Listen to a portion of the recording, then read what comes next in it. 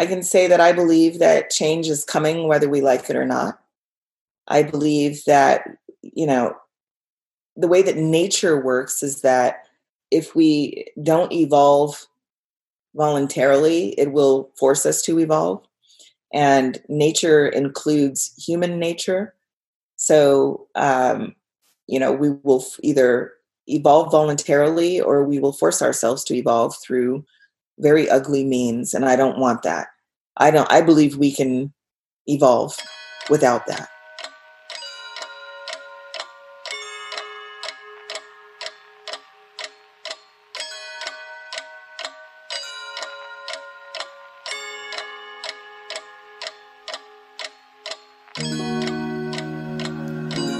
Welcome to the Multidimensional Evolution podcast with me, Kim McCall. The premise underpinning discussions on this podcast is that life extends beyond the physical dimension, that death is not the end of life, that we're all connected energetically with each other, both in the physical dimension and across dimensions, and that there is a purpose to our life that involves growth, healing, and assistance to each other. We will be having conversations to expand your consciousness, help you connect with your essential self, and live life as an integrated, multidimensional human being. But given the subject matters, I have a request. Don't believe in anything, including what is shared here. Experiment, do your own research, have your own experiences, and always use discernment.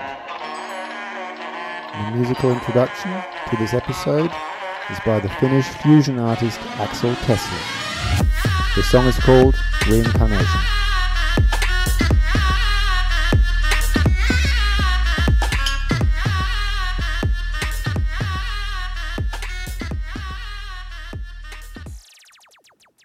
My guest for this episode is Reverend Bridge Feltis, who joined me from her home in Los Angeles.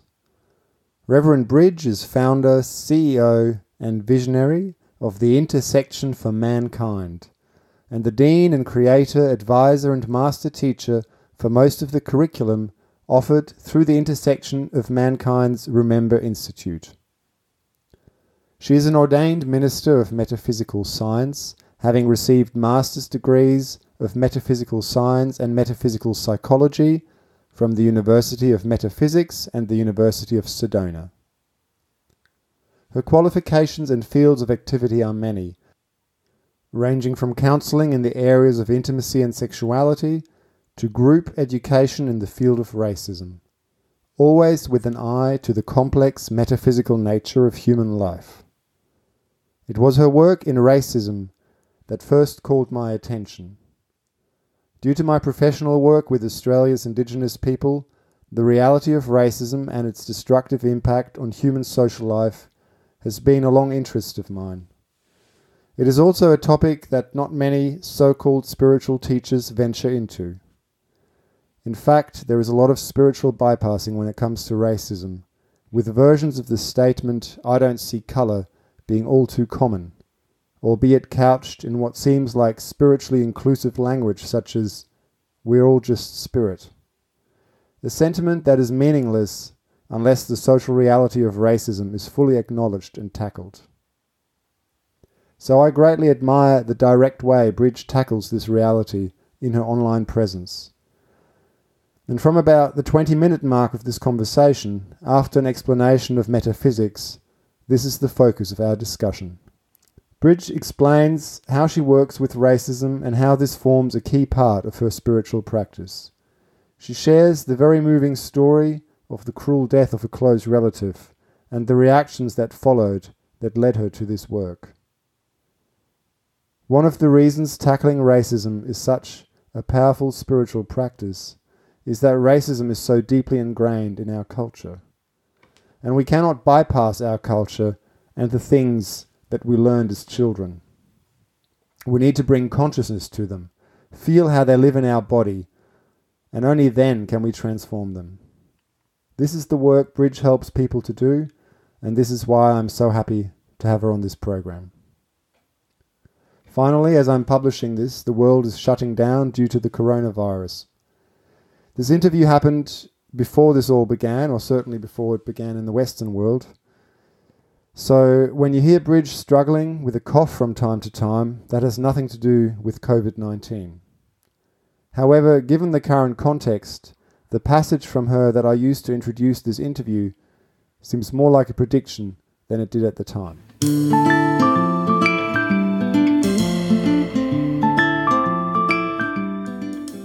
So, Bridge, it really is lovely, and I'm really grateful that you're taking the time to talk to me today. Well, I'm really happy to be here. And I think it would be good to start with just setting a bit of your background, because you're a reverend in metaphysics. Yes. And when I heard that, I really did not know what that means. So if you could start with a little bit about what that means for you. And I guess in particular, what I would be interested in is what paradigm or worldview you hold as a result of your studies and learning of metaphysics. So first of all, let me preface by saying that I was brought up in a very Christian family that was very much involved in the church, and my mother is a minister of music, so I have a very deep connection with spirituality, and for me, this was the next level of my spiritual journey, to study metaphysics, which is the study of our relationship between the different planes of existence. So it's the interaction between the physical, the mental, and the spiritual realms. Those are the three major planes of existence. And studying ways to use practices, spiritual practices, for physical plane manifestation, for improving your relationships with the world around you. And I say the world around you rather than just other human beings, because it actually increases or improves your relationship with everything. So the way that you use the tools that you have changes when you're able to drop into a certain state of mind or a certain connection with whatever it is. And so, not just the physical world around us, I gather from what you're saying, but the world around us at every sort of frequency. Right. So yes, there are things, as we know, that we cannot see. You can't see the air. You can see, if you fill a balloon with air, because you've got some level of education, you know that what's filling up the balloon is air. And but you know it's there. There are things that we can interact with in the realms outside of our physical senses.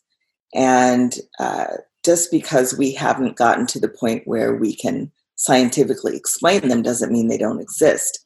As long as they can't be proven to not exist, any scientist who's worth their weight will even agree with that they can't really deny that something exists. They can only say, based on scientific studies, whether or not they think it exists or it's possible that it exists.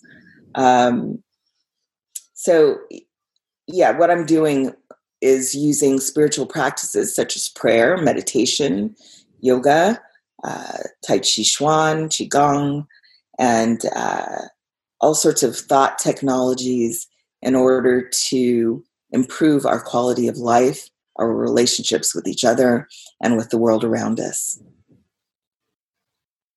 Yeah, so that sounds like a very deep and diverse practice, drawing on all these different traditions. Yeah, it is very deep. I'm still studying. I will probably always be studying. Yeah, well, I certainly hope that for myself. I'd like to think that I'll study until I leave this dimension.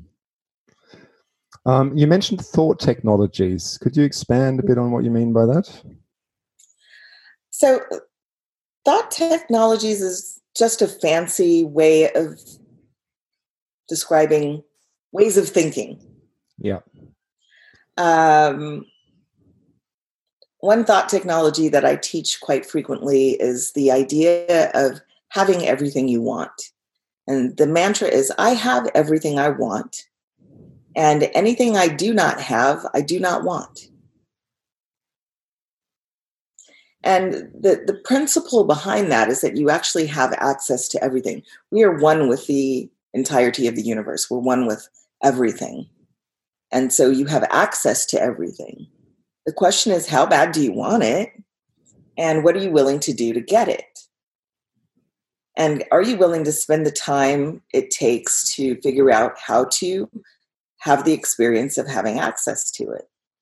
So, for example,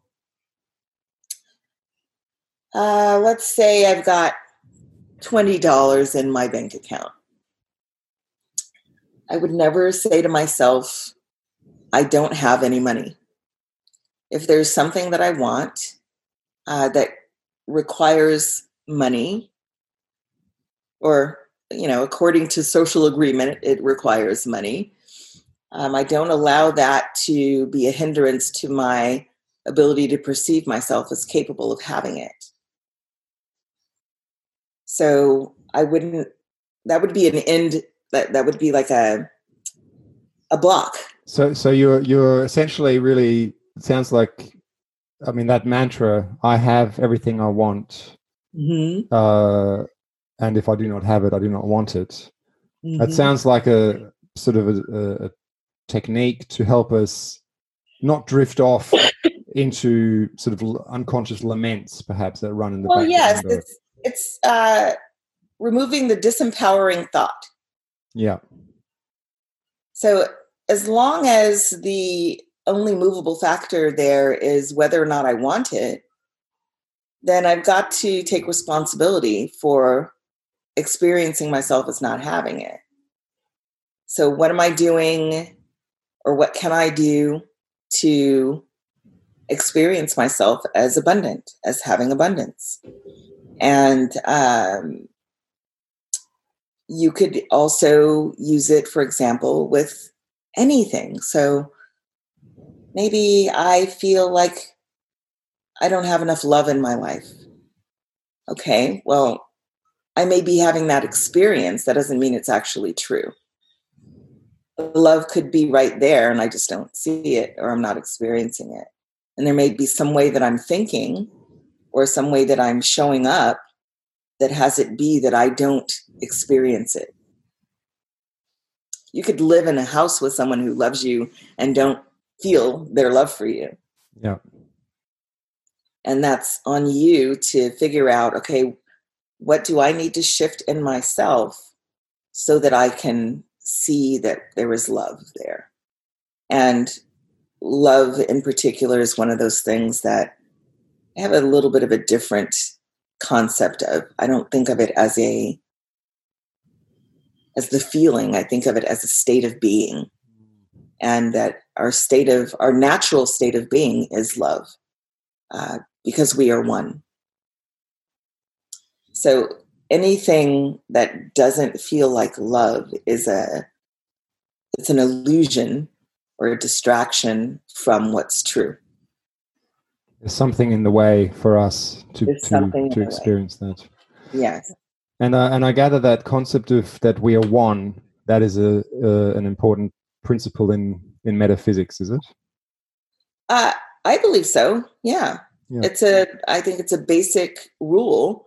There are 7 principles in a book called The Kybalion, which is referencing the emerald tablets of Jehuti or Thoth, who was the ancient scribe of Egypt. And these principles start off with the idea that the entire universe is mental or intelligent. Yeah. Which means that everything is connected and there's an order, even if we can't see it all the time. There's order to everything. Everything has a cause and effect. There's rhythm to everything. There's vibration in everything. There's gender, masculine and feminine energy in everything, and so on. So yes, everything is connected to everything. And a physicist would be able to confirm this as well. So it's not just a spiritual concept, it is an actual physical truth that everything ultimately is made out of the same stuff, just put together differently based on vibrations and frequencies. And that's the only separation. We have a function in our brain that allows us to separate things. I can't remember what it's called right now. I'm having one of those. I have these brain farts a lot these days. But there's a function in the brain that allows us to distinguish a pattern. And once we've distinguished that pattern and given it a name, that thing, for our experience, becomes that thing. So a glass of water, at some point we've been taught that was a glass and that that's water in that glass. And so then every time we see that same pattern in this cosmos, we identify it as that glass of water. Yeah. Which sounds like a very useful tool to have to function in this life, right? In this, it very much is. And because that's the only thing we're taught, is how to use that. We're not even actually taught to consciously think about it that way. We are not taught that there's things that you don't see, that you can't identify the pattern of, and that some people actually can, but we call them mentally ill. We diagnose them with some sort of dysfunction or defect because they see things that most people don't. Yeah. And I'm sure if you've talked to any Aboriginal shamans, they've probably said things like this to you before. That's something that shamans all around the world will say, that, you know, things like schizophrenia or people who hear voices or have visions, they're not defective. There's something unlocked in their brain that most of us don't have unlocked. Yeah. Yeah. No, it's interesting with Aboriginal shamans, which you do find still in some parts of Australia, but they wouldn't even talk about that, in a sense that I think those things are just still taken for granted. You know, when there are people in the community that talk to something that nobody else can see, people just accept that that's what it is. Yeah. They are seeing something, and that is a real thing. Yeah. Yeah. There's so many things that we could talk about. I do want to. I know I want to get to eventually talking about your work with racism and working with white people, especially in that space. But just before we get there, it'd be great, I think, if you just explain a little bit. Your website is the Intersection for Mankind. Yes. And you're talking about intersecting science, technology, art, and spirituality. That's correct. Which is a really rich combination. And I guess it would be interesting to hear a bit about what it is that brought you to those and how you see the interface between those aspects of human endeavor. Yeah, I think that there have been, over the centuries, a lot of schools of thought around simplifying everything down in order to manage the masses. And so science and spirituality were considered oppositional of each other, even though it's all connected.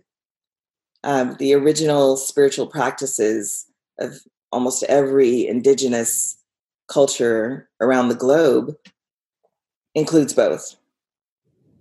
In the sense that the spiritual practice is really around developing knowledge, systems of knowledge, right, and deepening our understanding of it's the world around us. Relationship with the unseen or the unexplained. So there was a time when we thought of things like being able to speak to someone far, far away, like on the other side of the globe, like we're doing right now. That would have been, if it were believed in, it was a spiritual belief. That's very true. So at some point, we figured out how to do it through science, but that science came from somewhere. It came from someone's imagination that it could be done. And all of the elements that it took to get there had to be at some point figured out. Energy was not always considered a physical thing.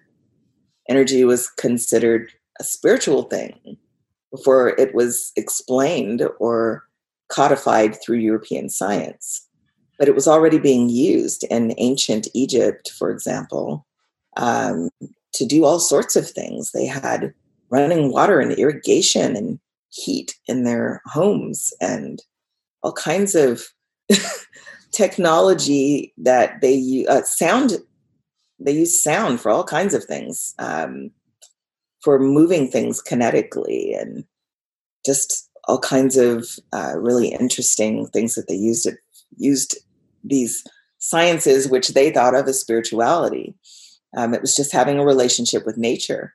In fact, God, the singular, the monotheistic God of ancient Egypt, would be Neter, or what we would call in modern times the all in Hermetic teachings. Neter is the root of the word nature. So we see there's a lineage even in the language around the idea that science and nature are also spiritual. You know, there's things that we still don't know. We haven't learned everything there is. Yeah, absolutely. And I think as we're growing in our understanding of the science of nature, if you read a book, a scientific book about nature, a lot of that could be like a spiritual text. Oh yeah, I mean, the interconnectedness of life. Totally. Quantum physics is a great example right now, how they're looking at consciousness. They're studying consciousness now and trying to figure out what is consciousness. You know, this is like a spiritual term, and scientists are now looking at that. And actually, it's not scientists who balk the most at spiritual beliefs. It's people who have bought into the idea that science is absolute. Scientists don't even call any of their discoveries absolute. They call them theory. They always call them theory. It's never finished, right? It's never a finished project. It's never finished. So there's some other element happening there socially in our societies where we're taught to kind of block that part of it out. And it's time for us to really get back into that. So that's what the intersection is about. We want to encourage people to, in order to expand their quality of life and their experience of everything they do, see, hear, touch, feel, by applying all four to each other. So thinking of art as something scientific and spiritual, because you have tools that you have to work with and you have to learn how to use those tools.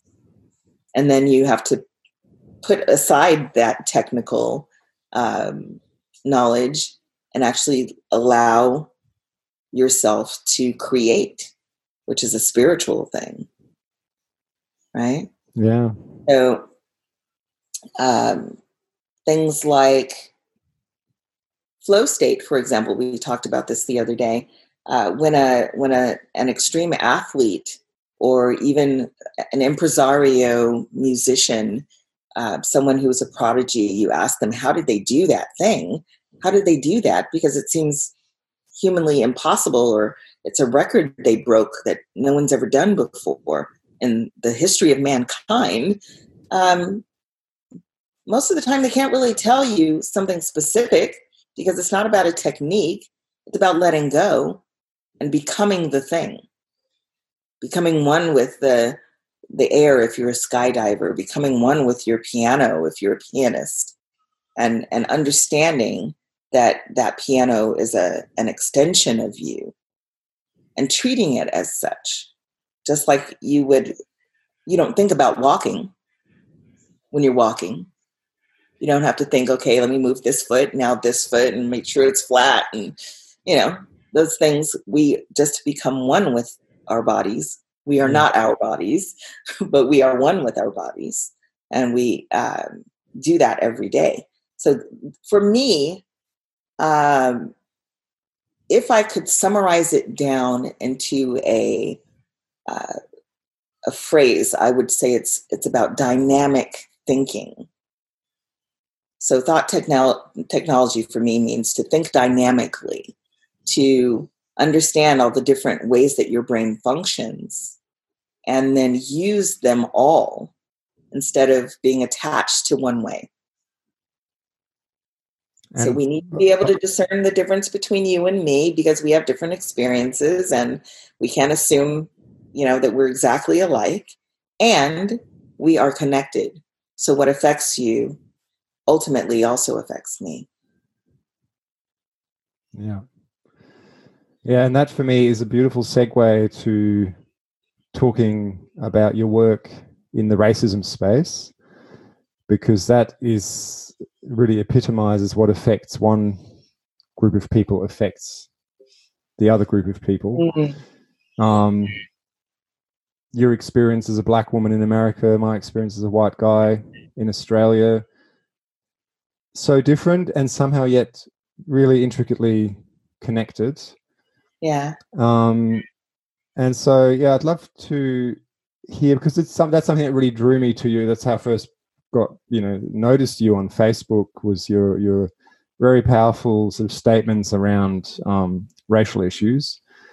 And it's very rare to see that in a context, or at least for me, I've not seen it often, in a context of a deep spiritual practice. Yes. So I'd love to hear how that. Well, there's many things really, but first of all, maybe just how that unfolded for you, and how you see that connection between in your own spiritual practice to take that step. That must be. Well, I have to tell you, honestly, it was definitely not the plan. I was invited by the founder of a very large spiritual organization to come and do some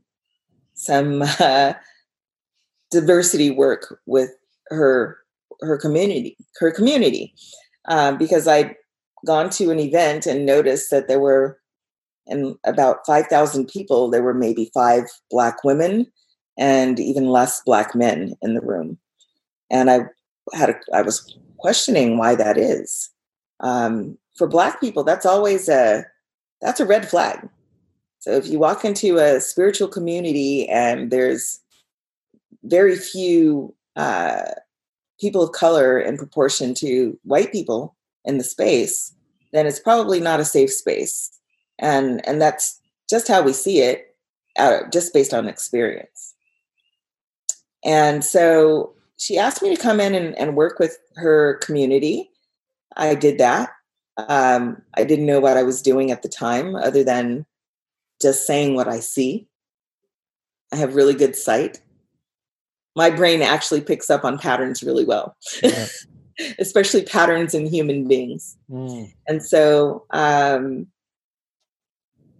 spent 1.5 years working with this community to try and help them to make some changes. And they didn't really cooperate very well. Right. There was resistance to the idea that resistance and some complete dismissal of some of the things that I brought to their attention. And when I left,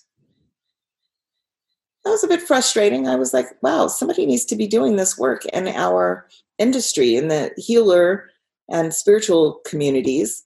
This work needs to be happening, because there's innovation happening in this area that people of color need as much as white people need. And so why aren't we working together? Why are these places so uninviting? Well, it's because if you live in a white supremacist society, and America is a white supremacist society, it was built on slavery and racism and capitalism and imperialism, despite the fact that the people came here were trying to escape those things. They built it again here, just with them on the top. So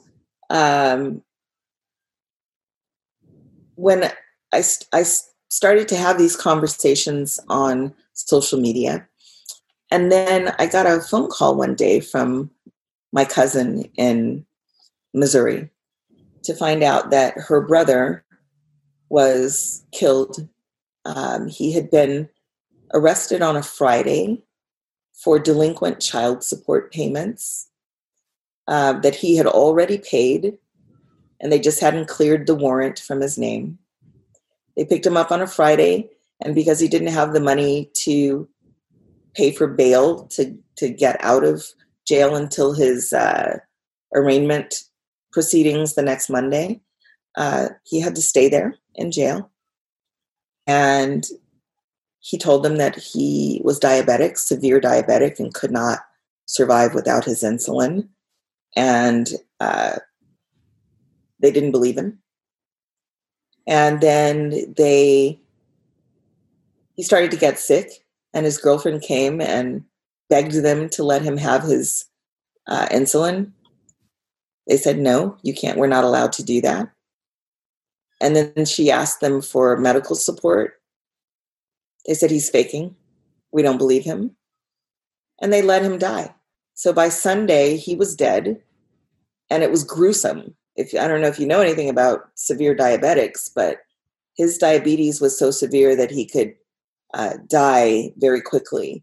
And his blood sugar was at 700 something, and I can't remember what the danger line is, but it's like a fifth of that. Right. So he actually lasted longer than he should have, considering. And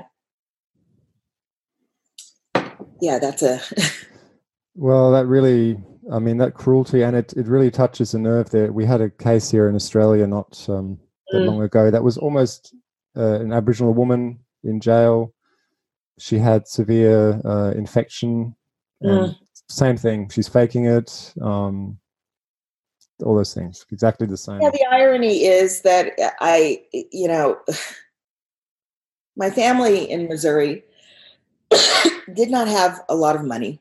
They lived in a very rural part of the state, and didn't know what to do. And I insisted, you have to sue, you have to fight this. Come to find out, there had been 7 other deaths in the same facility the same year. Since then, there's been all of black men or women. 2 of them were not, but they were also poor. Yeah. So, oh my goodness, I've got to. Pardon me. That's all right. The metaphysician in me knows that whenever that's happening, it's because energetically my voice wants to shut down and not talk about this. Yeah. It's a pain. It would be so hard. Yeah. So we went ahead and started to tell the story, what happened to my cousin. That not only was he killed, he shouldn't have even been arrested because he had already paid his debt. Yeah. And the response we got from social media was just appalling. There were people of all races who were saying things like, well, he should have paid his child support on time. There were white people saying things like, well, it's one less N-word that we have to spend our taxes on. There were men who were cursing the mothers of his children for because they thought that the mothers of his children had sued him or called the police on him when they hadn't. It was a mess. It was just awful. We had thousands and thousands of hate messages sent and threats to my family's life because they were going to sue. And within all of that, there were people that I knew in the healing community. Some of them stepped up and asked how they could help. And so we set up a situation where my family could get counseling for several months. They worked with my family. Each of them had their own person that would call them once a week and work with them. But there were also quite a few who just couldn't believe the story was true. We got so many people saying, "Are you sure that's what happened? How could that possibly be? That's illegal." I'm like, well, yeah. Why is that so hard to believe that illegal things are happening? That's why we have the laws in the first place, is because people do things like this. And so just the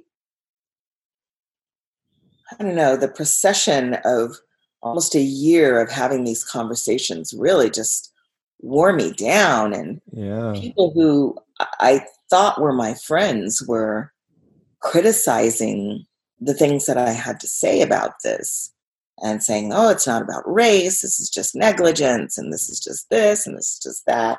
There's no more racism. That's all in the past. Get over it." All this kind of stuff. And so I'm like having to teach people about the history of this country while trying to defend this, getting justice for my cousin at the same time. And dealing with the grief of the whole situation. Exactly. And so at some point I decided, you know what? I'm not going to do this anymore.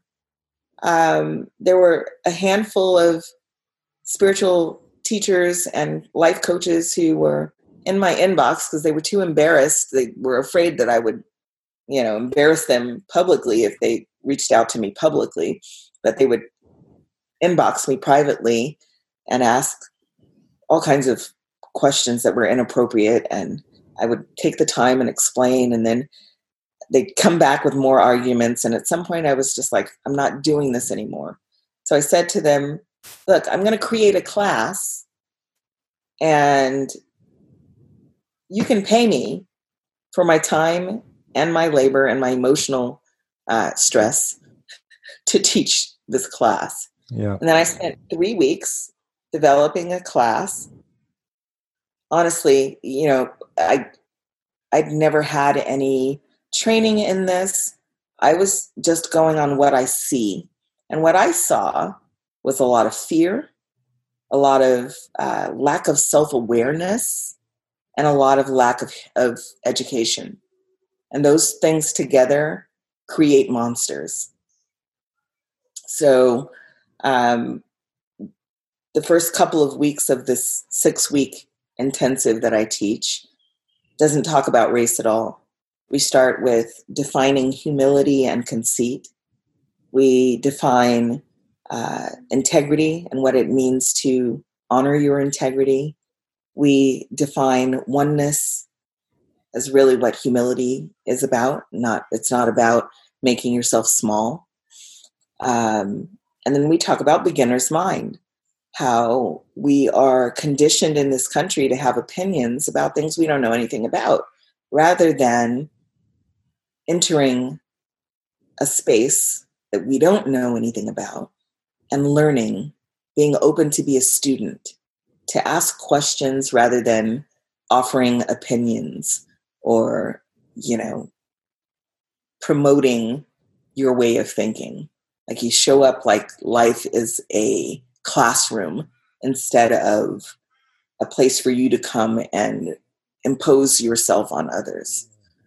Yeah, I love that. I love that focus on beginner's mind, because when I look through comments and so on articles about racism, that's exactly what happens so much, that we all come with all our ideas straight away, why we doubt a certain account, or why this can't be so, or why this, and to get to that place, that seems like such a perfect starting point to allow people to then engage with Yeah, and what it does in those first couple of weeks is it has people become very conscious of themselves because we set some ground rules based on those four distinctions, and then they get to watch themselves break the rules. They get activities and things to read and things to witness in video, and they get to observe how they respond and how out of whack with reality, out of alignment with integrity, their thoughts are, their perceptions are. And they can just see it. I don't have to call anybody racist. I don't have to shame anyone. You can just observe yourself interacting with the world consciously and see it for yourself. And people realize in those first couple of weeks, yes, if you are white and you're born in a white supremacist society, no matter what your intentions are, there are unconscious biases that have it that you contribute or perpetuate or benefit from, and sometimes all three, from white supremacy. Yeah. One of the things that I sort of had, my sense is that one of the blocks to us as white people, even acknowledging racism, seeing racism, let alone really owning it in ourselves, is some kind of, there seems to me to be a block to compassion. And often even with ourselves. So there's a number of incidents, and I don't know, I remember we talked about, you said, The Color of Fear, the documentary. I don't know if you remember that there's an instance where one of the white men, after many, many hours, literally days in the actual filming of resisting, when he eventually shifts, it's when he starts connecting with some of his own pain from something completely unrelated. Yeah. Or not unrelated. Yeah. Well, yeah. Still all coming out of the same society. It is. That's very true.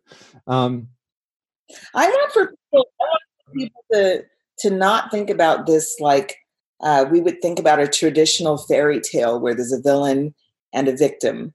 I would like for us to think about it as, yes, there are people in this world who are playing a certain game. And the game they're playing is to see how much power they can mine from the masses, how much power they can mine.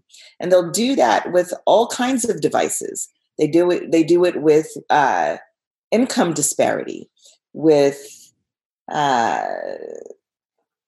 the way the education system is set up, so that people who don't have money don't get as good of an education as people who do.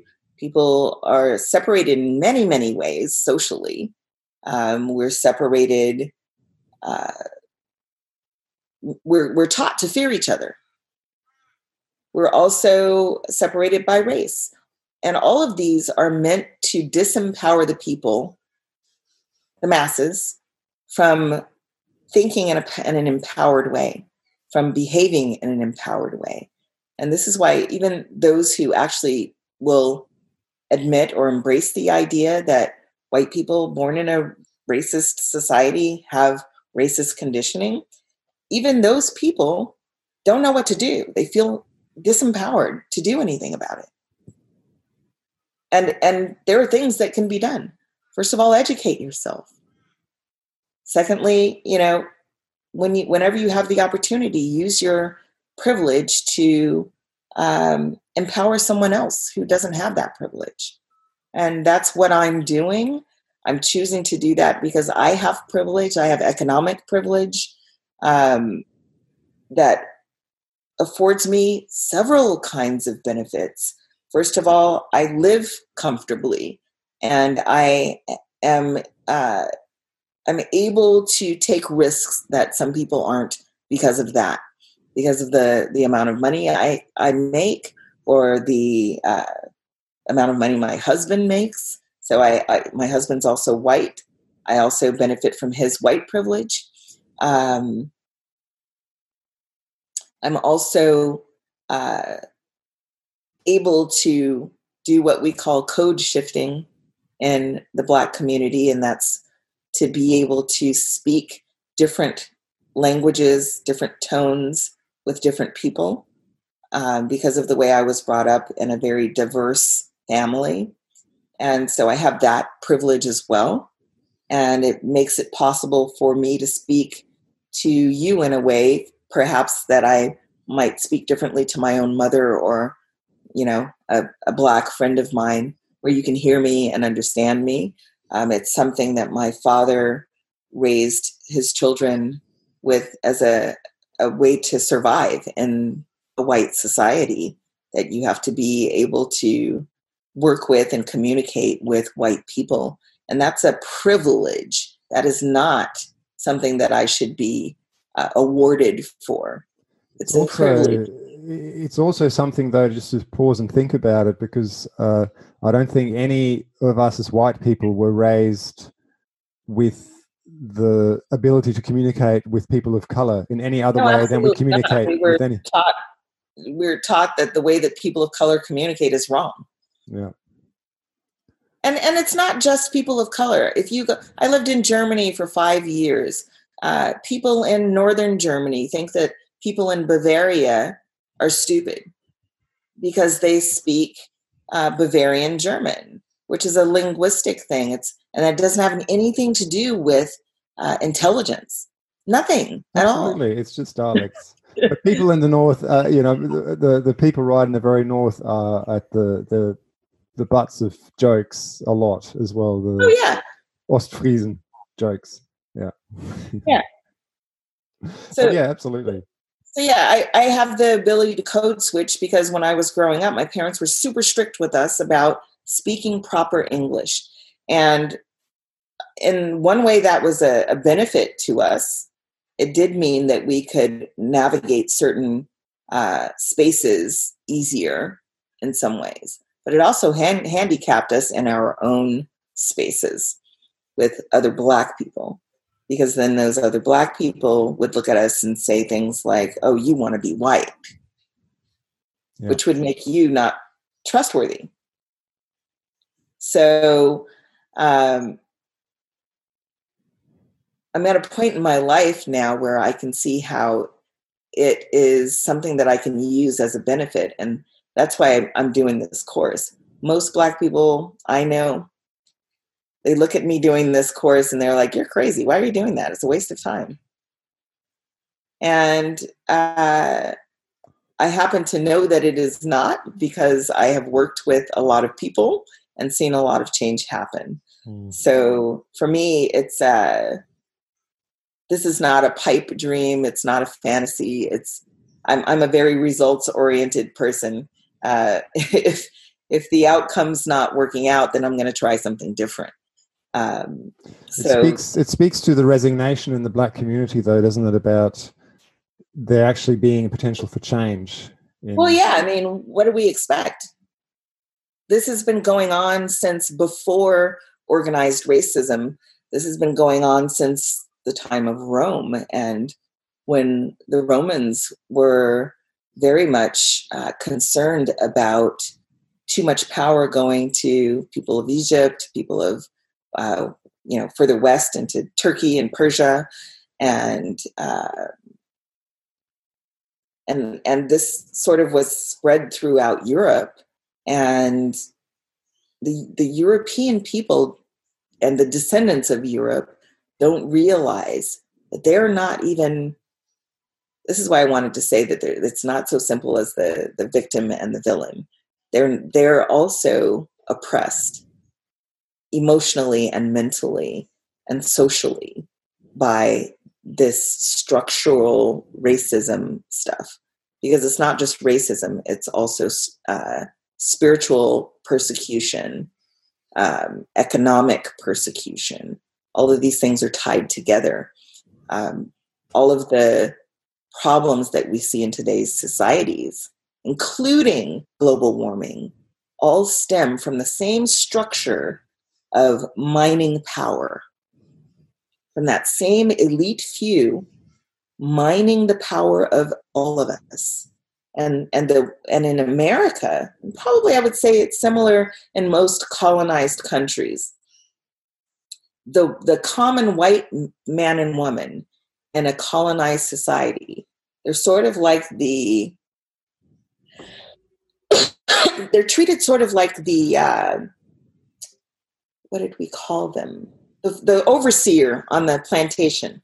So on American plantations, there was a class of people who had money, and they would own the plantations and get rich off of free labor and actually also free technologies from the poor and African people they enslaved. At some point, there were these rebellions happening, and the white people who were poor, who came here owing a debt to whoever brought them here, that debt would be bought by the plantation owner, and then they would have to work on the plantation as well. And at that point, they were treated the same as the African slave, and they were paid just a little bit of money, and just enough to barely make a soup for dinner that week. And they decided at some point that they were going to rise up against the plantation owner. And they got very concerned. Plantation owners like, wait a minute, we got to put a stop to this. And so they decided to turn the white overseers, they made them overseers, first of all, and then turn them against the African slaves so that they could control those people working on their land. So the classic divide and conquer. Divide and conquer. Divide and conquer. And they did the same thing in Europe with societies in Europe. If you were caught befriending someone who was called a witch, quote unquote, really those were just people who were practicing indigenous customs. Yeah. Then it didn't matter if you were their friend, if you were their family member, you could be persecuted, killed, burned at the stake, just by association. So this divide and conquer thing has been going on for a very long time. And so what I hear in that is that one of the costs of racism for white people is loss of our own power. We're not in our power. Yeah. Loss of your roots.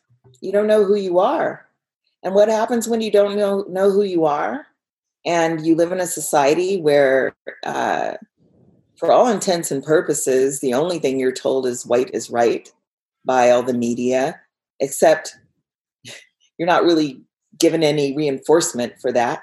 You know, you're given this pipe dream that you can have this American dream, or, you know, wherever you come from, there's always this dream that you can become successful, you can become like the rich man or whatever that people chase after, but it's chasing after something that's not real. It's not substantial. It's not sustainable, and it's not meant to be. And along with that, the spoken or unspoken agreement is that you separate yourself. You have to see yourself as above people of color. And it really, it's, you see this in every colonized country. You see in some colonized countries where they even will pit different tribes of people against each other. We saw this in Rwanda, for example. Yeah. And I think what happens now certainly in a place like Australia that likes to pride itself as the most successful multicultural nation on the planet is that it's completely unconscious. I think most white people here would say, I don't think that way. I don't know that, you know. I was having a conversation the other day. I posted something about the vegan community. And it was an article that the what community? Sorry, the vegan community. Vegan community. Yes. I'm sorry. I get teased all the time for calling it vegan. I was just imagining some people from another planet. so, anyway, this article was about I think they were Laplanders, I want to say.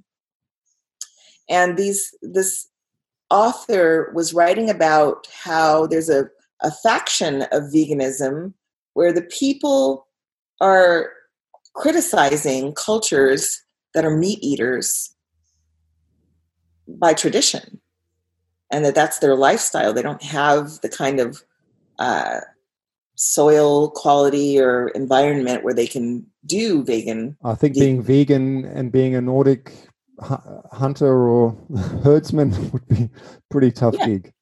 Yeah.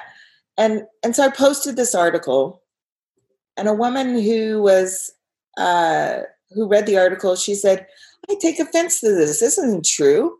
I've led a group of 50,000 vegans, and I don't think I've ever heard any of them say anything remotely like this. This doesn't exist. And I'm like, whoa, hold on a second. First of all, did you interview every one of those 50,000 people to be able to say this? You don't actually know that for sure that everyone in that organization that you ran thinks differently from this. You can't actually say that just because you can say that you haven't come across it. You can say that you've never heard anyone say these things. You can't say it doesn't exist. And this is someone who she said I would, if I knew that it was that way, then I would do something to change it. I'm like, that's great. Now, if that's true, then you have to allow yourself to unblock your denial. She's like, yeah, but I have PTSD because someone thought this about me and it wasn't true. I'm like, hold on. You don't actually know that it's not true. If you didn't understand where they were coming from and you didn't get any help to understand what they were talking about, then maybe you just still don't understand. She's like, I had to shut down my organization because of it. I'm like, no, you didn't. You needed to find someone to help you to understand. So that whole process where people just panic when they're called out or criticized about this and just shut down, it's not necessary. The canceling thing is not necessary. The shame and the guilt is not necessary. It's natural that you might feel it, but you don't have to act on it. Mm. You can say, okay, please show me where the harm is that I'm doing. Please let me see it. I want to see it so that I can do something about it. Yeah. And I think that's, I mean, that for me is really deep. Personal growth, spiritual growth is to be able to hold that humility and that openness. Yeah. And it's what's making it hard is that we come from a culture that's very authoritarian, patriarchal, like we have these rules and you must be punished. And that's the solution for everything. But in indigenous cultures, if you do something that's antisocial or that harms the whole or harms the community, you're drawn in. They bring you in, and they find out what's going on with you. They take it as their responsibility that you're somehow outside of the culture all of a sudden, or that you're abandoning or abusing yourself or others. They feel responsible for each other. And we're taught to just try and protect ourselves at all costs. Don't associate with someone who does something wrong. Don't, and I'm not saying this is an absolute either. There are things there are people you cannot cure who just have to be separated from society in order to protect society. I believe that's true. And there's a whole range, though. And we're so hard on each other that just being wrong, just saying something that's incorrect is something that we consider so bad that we will defend ourselves to great embarrassment and still be wrong. And you mentioned before you used the words shame and guilt, and I have the sense that they quite often sit behind that defensiveness. Have you found something you've experienced a lot? If I could tell you, I don't even know how many times I've been accused of shaming or putting guilt on people. I don't have any interest in shaming. You're feeling bad about me sharing with you that you've done something that harmed someone. Doesn't matter.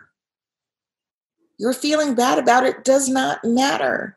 You could feel bad and keep doing it. So for me, that's a revenge mentality that we don't have space for with this. There are people dying. Every 28 hours in the United States, a Black person is killed by police or vigilantes. Every 28 hours. There's no space for that crap. So there's a discussion that needs to be had, and it's not being had because people are so afraid of being labeled the villain because they're stuck in that fairy tale paradigm, that patriarchal, thing where the villain, by the way, is always affiliated with darkness and the shadow, and always looks very ethnic, So you don't want to be affiliated with that. So we have this huge hurdle to get over, and it's not as huge as it looks. If we could just have those conversations I'm having in the first couple of weeks of my intensive, where you set the groundwork, you say, look, we're not going to have a conversation about shame and guilt. You can choose not to be ashamed. You can say, yes, my bad. I get it. Let me figure out how to change this. Like, that's what honor is to me. It's not being perfect. It's being conscious, aware, and honoring of your own integrity. Of saying, look, I take pride in my integrity enough that I'm willing to say, I know I did this. I know that I'm doing this. I know that it's harming people, and this is what I intend to do to change it. Yeah. And this goes from the simplest relationship to all the way up to, how we deal with government, how we deal with economics and international relations. All of it should be dealt with that way. Yeah. It sounds like really simple and at the same time hard principles of self-responsibility. It's just a matter of breaking habits and realizing that those habits were never meant to empower us. They were meant to make us feel small and fearful. Like, disapproval is the worst thing on the planet. Like, what's going to happen? Like, so many people have disapproved of things I say over the last couple of years since I started doing this course. So many disapprove. I'm still here. I'm still alive. The course is working. Everybody who leaves my course comes out of it feeling transformed and expanded and more empowered, just in themselves and their relationships with anyone, not just with people of color. So I think it's important to understand that the foundation underneath this is the idea that everyone is oppressed, and white people's oppression looks different from people of color. White people's oppression is this huge illusion of needing to survive by being superior. Yeah. When actually creating, and what I experienced growing up was the message, I have to be 100 times better than a white person to get the same job. I have to overachieve just to have a modicum of success in this world, because I have to be willing to take so much more abuse and dismissal and all the extra obstacles that racism puts in the way. Yeah. So it's like a vicious circle, right? So then you've got all this excelling happening from Black people that then makes white people even more scared. It's like, hey, look. Just trying to get an even playing field here. Yeah. Let's just, let's see what's actually happening here is that we're all being bamboozled by this very small, it's like a few families, from what I understand, for 1,000 years approximately. And we're just allowing it to happen. They're not necessarily smarter, or really, they're not even powerful. We're powerful. Mm. Yeah. The thing that there was a Facebook post you shared a while ago about the importance of struggle. It was something like, it was early in the year, and you said, it's been 28 days in this year, and if you haven't struggled yet, you're coasting, right? Mm-hmm. It's kind of an invitation. And I mean, my sense, and I think that's something that's really important from what you're sharing here, is that this racism and the relationships it creates, and how the kind of blinkers it sets for us are very real, very tangible, and transforming them is a really deep practice. And I guess that is where the struggle comes in. Yeah, it's a struggle with ourselves, the struggle with being in integrity. I don't know, is there something, can you talk a bit more about what you mean by that? Well, what I mean by it is the same thing that a physical trainer will tell you. Yeah. Your muscles atrophy if you don't use them. It's use it or lose it. You become more powerful by being in action. You use the power you have, and it increases. And what does action look like in this? Well, I'm sorry about all the coughing. That's all right. I'm also getting over a cold.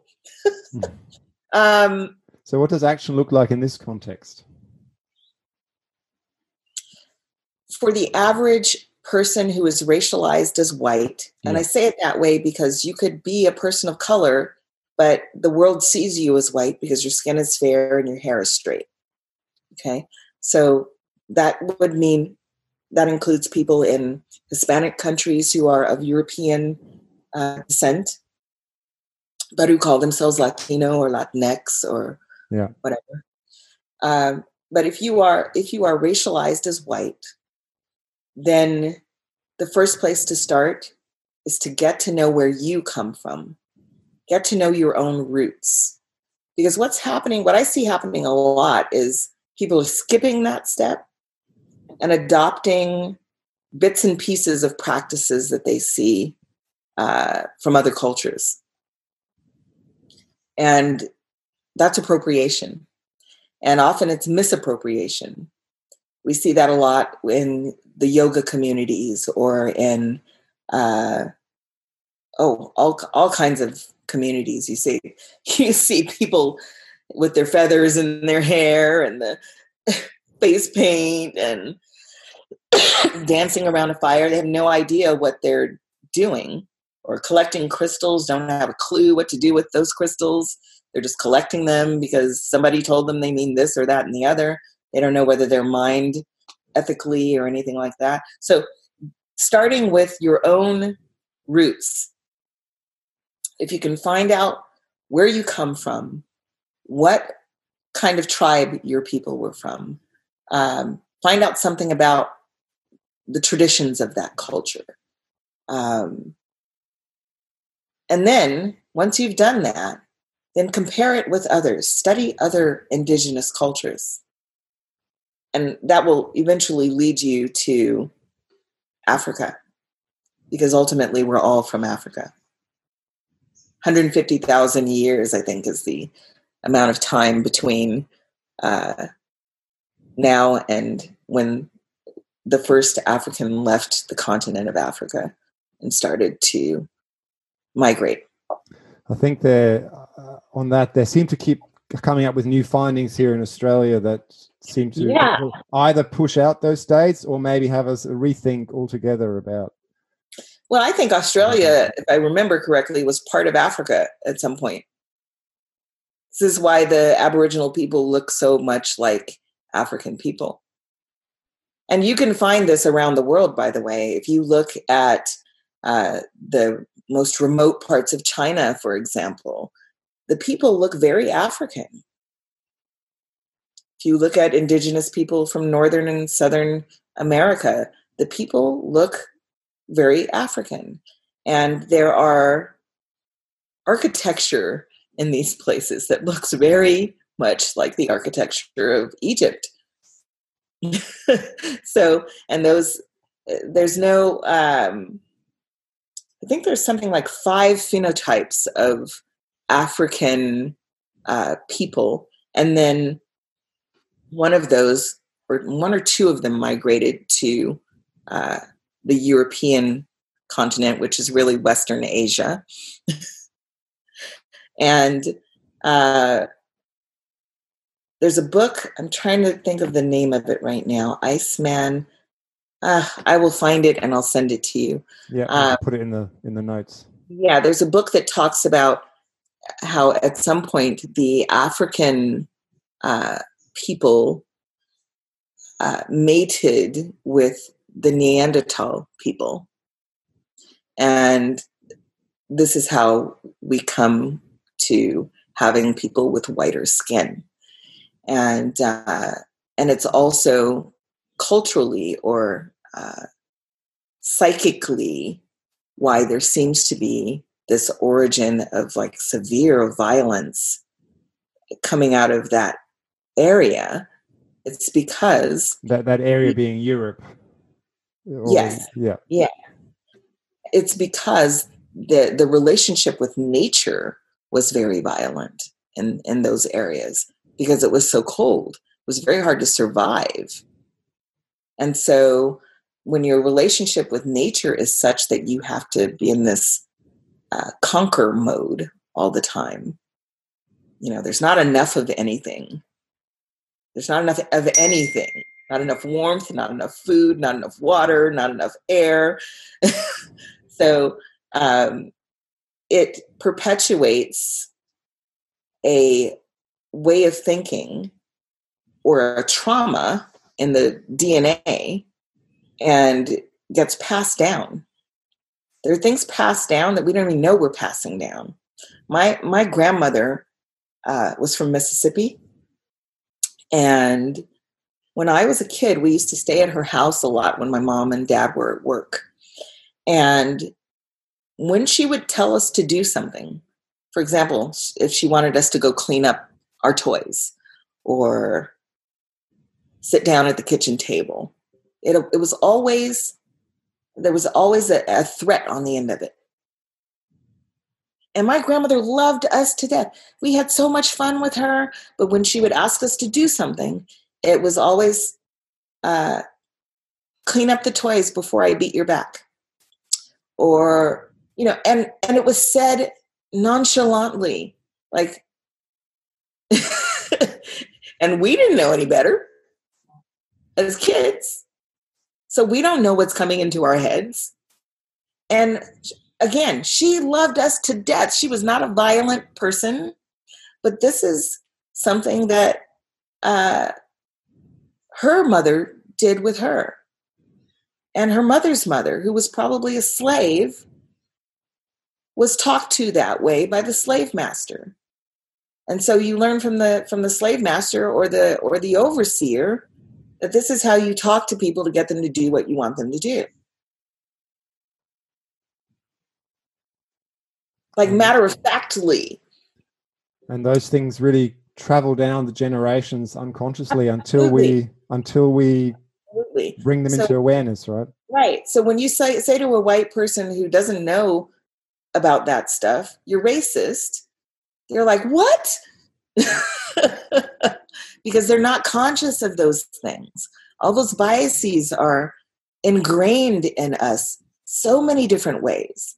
From the time you're a child, if you ever read, I don't know if you've read any of the German fairy tales. Yeah, of course. Listen, when I had my son, his German grandmother sent us a packet of German children's books. And there was one called Struwwelpeter. That is horrible. Oh my gosh. And she was so excited to send us these books because it was his German heritage. And, I was excited, and I'm starting to open these books and look at them and read them. And I'm like, oh my God, this is extremely racist. This is very violent. They're cutting off fingers, and this is something that was read to children.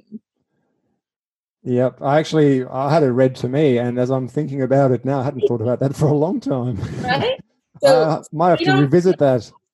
Yeah. We don't realize that these things are going into our heads and why they're being read to us as well. These are almost always having some sort of moral to the story. Yeah. There's one about a Moorish boy who's very, very, very dark skinned, and the children are making fun of him. And the wizard comes along. I think it was Saint Nick, actually. It was Nikolaus. Mm-hmm. So Saint Nick comes along and he sees these boys making fun of the Moorish boy. And he says, shame on you. He can't help that he's black like tar.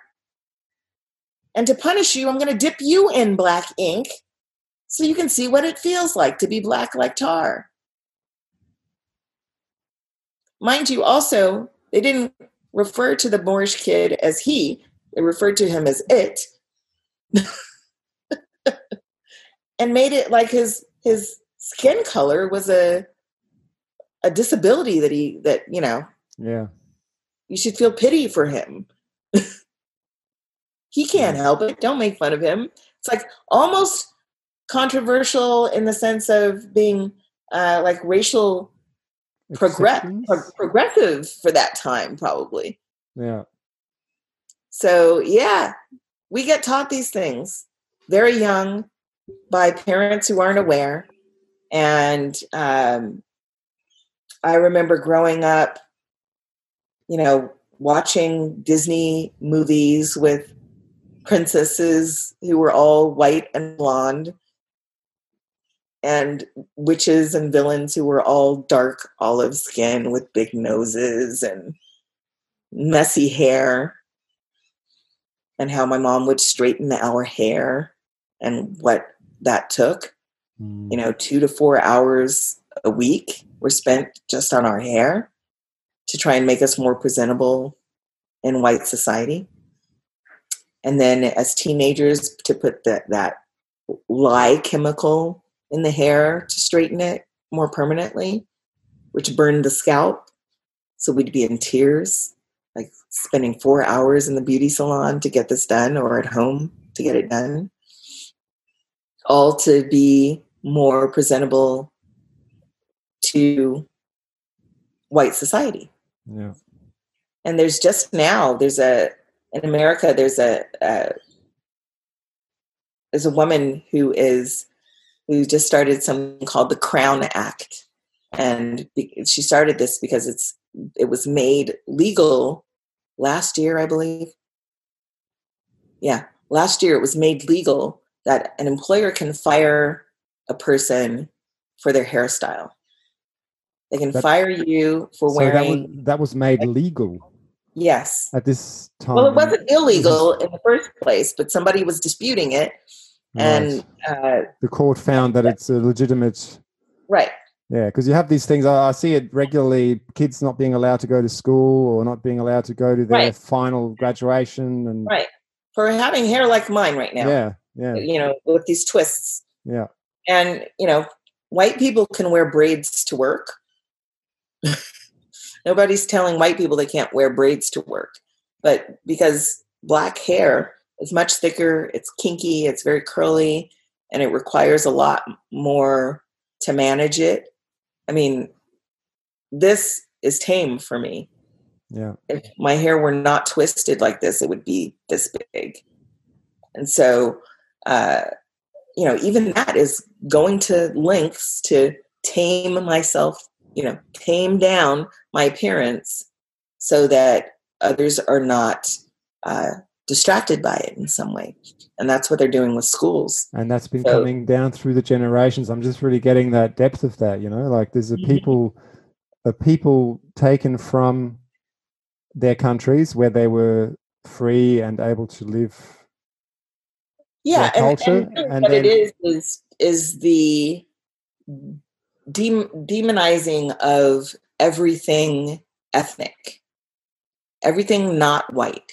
So if you're dark skinned, you're dirty. You're a field worker.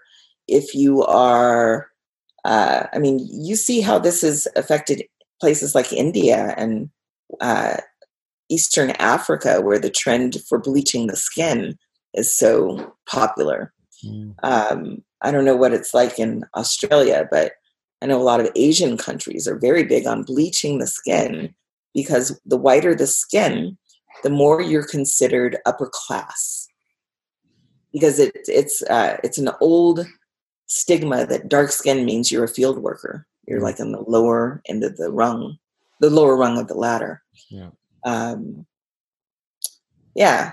So all of these things are about separating or othering people of color, and having it be that people look at us as if we are less than in some way, or not acceptable. We are not appropriate. Yeah. I wonder, to wrap it up, if there's anything that you would have to say or like to say to white people that are, especially people listening to this audio, to this podcast, will be in one way or another, let's say, into spiritual practice, growing personal growth, expansion of consciousness, all of that. What would you say? Is there some sort of message you'd like white people listening to that to take away? I can't speak for everyone. I can only speak for myself. I can say that I believe that change is coming, whether we like it or not.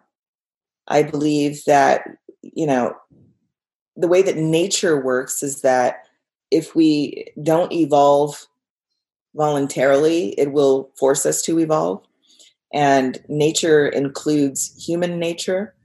So, we will either evolve voluntarily, or we will force ourselves to evolve through very ugly means. And I don't want that. I believe we can evolve without that. And the more of us that volunteer to do so, to educate ourselves, to connect with people that don't look like us, to be practitioners of beginner's mind, humility, and what else? the honoring of our own integrity, our own wholeness and oneness with the world around us. If we can begin to be more conscious of that, then the world will be so much of a better place. And that includes like all of the really uncomfortable elements that we are afraid to deal with, that we're trying to avoid. Uncomfortable conversations, people disapproving of us, people disassociating with us. What are you living for? What do you stand for? What do you live for? What do you wake up for every day? And what are you willing to suffer for? Because you might suffer some for making a stand. But is it worth it? Is it worth it to be a part of the evolution of humankind, that we come together and be the sort of peer pressure that changes the direction of the way that things are, so that we can survive and then thrive in a way that we have not yet seen. Yeah, it's beautiful. Thank you, Bridge. Thanks so much for taking the time. And, I hope maybe we'll get a chance to dive into some other aspects of your practice in the future. I'm so happy to be here, and thank you so much for having me. If anyone is interested in taking my course, you can find it online at the Intersection for Mankind, looking under the tab. Remember Institute is the name of the school, the education portion of our Remember Institute. Yeah. Yes. Yeah. And we'll put a link to your website with the notes for this episode. And including information about you and all of that, contact details. Thank you so much. Thank you. It's been a pleasure. I really hope you got some value out of today's episode. If you did, why not leave a positive review on iTunes and share it on social media to help others find it? The tune seeing us out is another one from Axel Teslev. This one is called Akasha.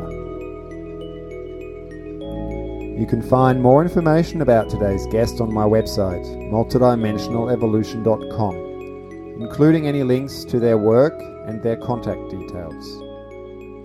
On my website, you'll also find my blog and information and reviews about my book, Multidimensional Evolution, which you can purchase in any good bookstore if you want to show your love for this show and get practical info for your own exploration of consciousness.